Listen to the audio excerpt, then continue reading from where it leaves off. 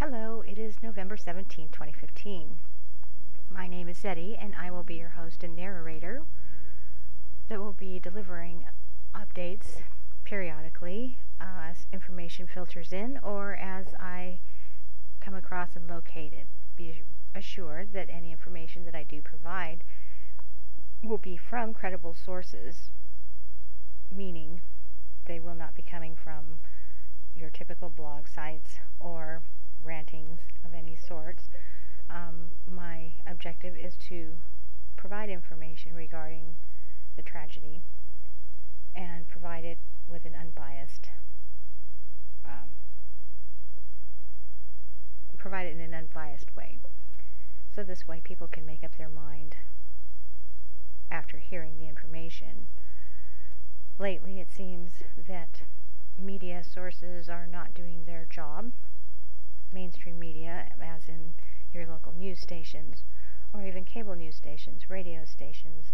It depends on the side of the aisle that they are leaning towards will be the information that you will be receiving about the attack, which to me is pitiful, absolutely pitiful.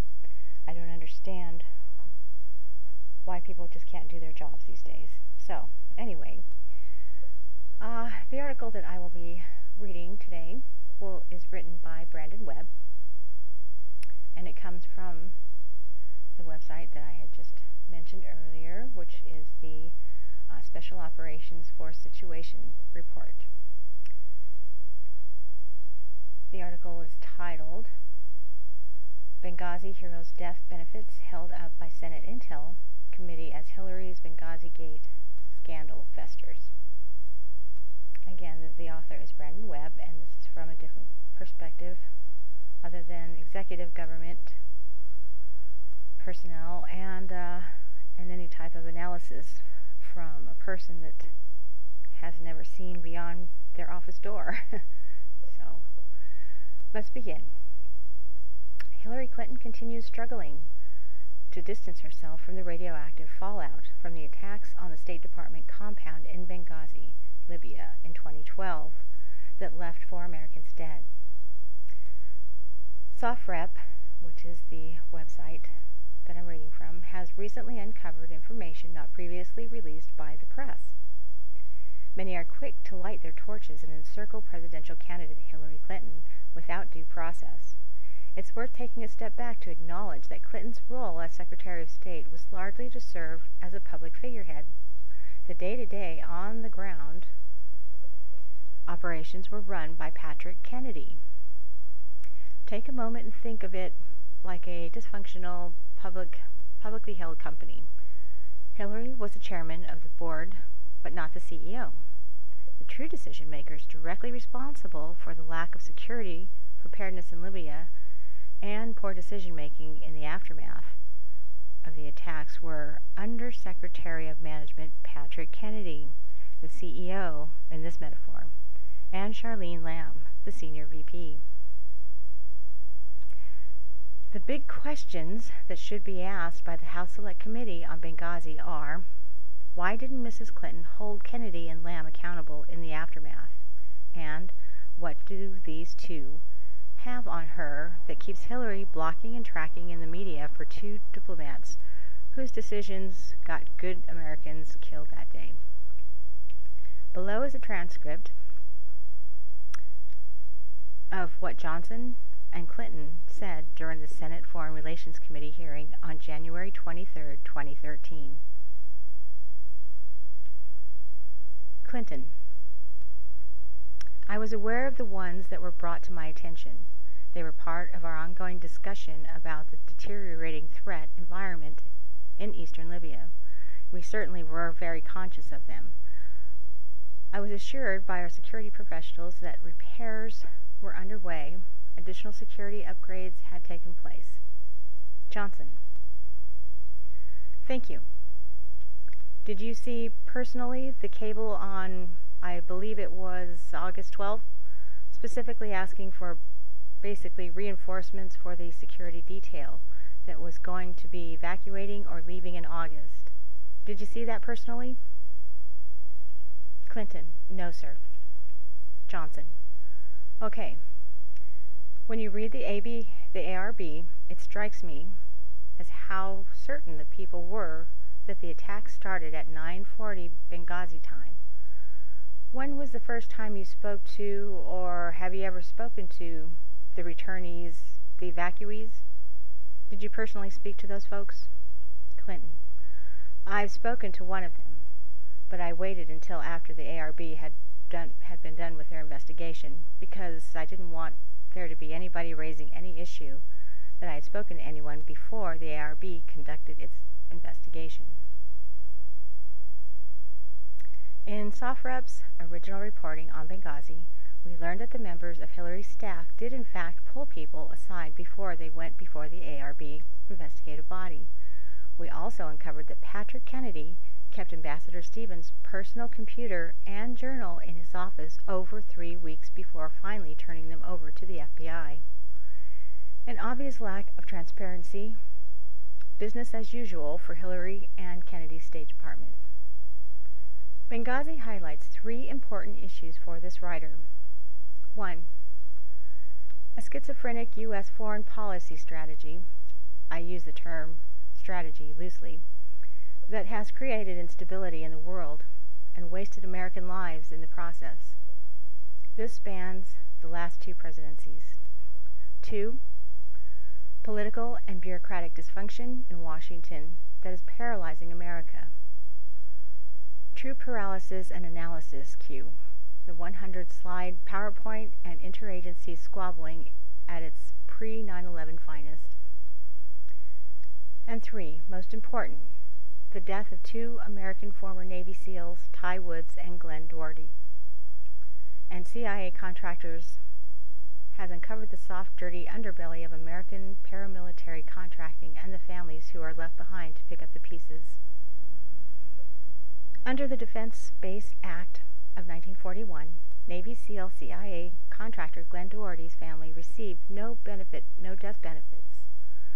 This despite the fact that Glen paid into a policy he believed would have provided for his estate in the event of his death. Until Benghazi, it was not clearly understood in the contracting community that DBA only allows a death benefit to be paid in cases where the individual was married or had dependent children. Since Glen was unmarried, the policy paid no death benefit, and his family and state were left to pay the bill. An American hero was buried without help from the government.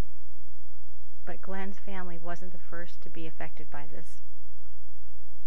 A source close to the family revealed to SOFREP that CIA Director John Brennan, in a bold move, authorized a plan to provide discretionary retroactive payments of $400,000 each incident to over 50 families of paramilitary contractors who were killed overseas supporting American interests since 1983. This would provide for some financial relief, but more importantly, it would finally bring recognition from the federal government for their sacrifice and some closure for their families. Director Brennan sent this proposal forward for approval, and months later the payments to the families are still being held up by the Senate Intelligence Committee, chaired by Richard Burr and Dianne Feinstein. The tragedy of Hillary's Benghazi Gate is that the State Department unnecessarily repeated mistakes made in the dual embassy bombings in Africa in the 1990s. After the bombings, the State Department hired Booz Allen to provide an assessment, one which had many recommendations. Those same recommendations, years later, are now being made again by the State Department's own Accountability Review Board.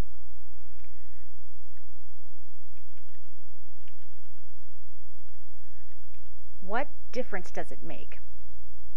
I lost a best friend in Glen Doherty that day in Benghazi, and America lost 4 good men. The difference in how the situation could have been handled is what's important to Hillary Clinton, and had the chance to take ownership of the situation and hold people responsible for Benghazi accountable. Instead, she did neither. And why? My time in the Navy and SEAL teams taught me about leadership, and good leaders hold themselves and their subordinates accountable. Hillary had her chance. That ship has sailed. Now it's up to us, the citizens of America, to pressure our elected officials to do the right thing and to honor Glen Doherty and Ty Woods, and to make sure that this never happens again to any other American contractor's family. Summary note. Congressman Stephen Lynch has also introduced a bill, the Glen Doherty Overseas Security Personnel Fairness Act, that amends the DBA to ensure that full death benefits are extended to the families or designated beneficiaries of the contractors who have died in service to our country as a result of a war risk hazard or an act of terrorism. The bill would be retroactive to September 11th, 2001. The Lynch bill is currently stalled in the House. What can you do? Well, you can, number one, share this post on social media. Number two, contact your state's House and Senate representative and ask them to push this along. And that's the end. Now, my comments. I recently, actually before recording this and posting it, had checked on that bill, and it's still stalled. Nothing's happening with it. It's just sitting there. It's pathetic. It really is. I mean, really unbelievable. So I urge you, this has nothing to do with Democrat or Republican. It has to do with what's right. And Americans lost their lives saving others for our country. They fought for our country. Whether they were contractors or whether they were actually enlisted in our military, the point is that they gave their lives in service for our country. And now we need to do something to thank them for that. So, please, I urge you, again, I will repeat what the author had wrote. Share this post on social media. Contact your state and House Senate representative and ask them to push this along. The bill's name again is the Glen Doherty Overseas Security Personnel Fairness Act. Glen Doherty Overseas Security Personnel Fairness Act. And that will conclude this evening's report, and I look forward to posting more for you to hear. And have a good evening, or good afternoon, or good morning. Thank you.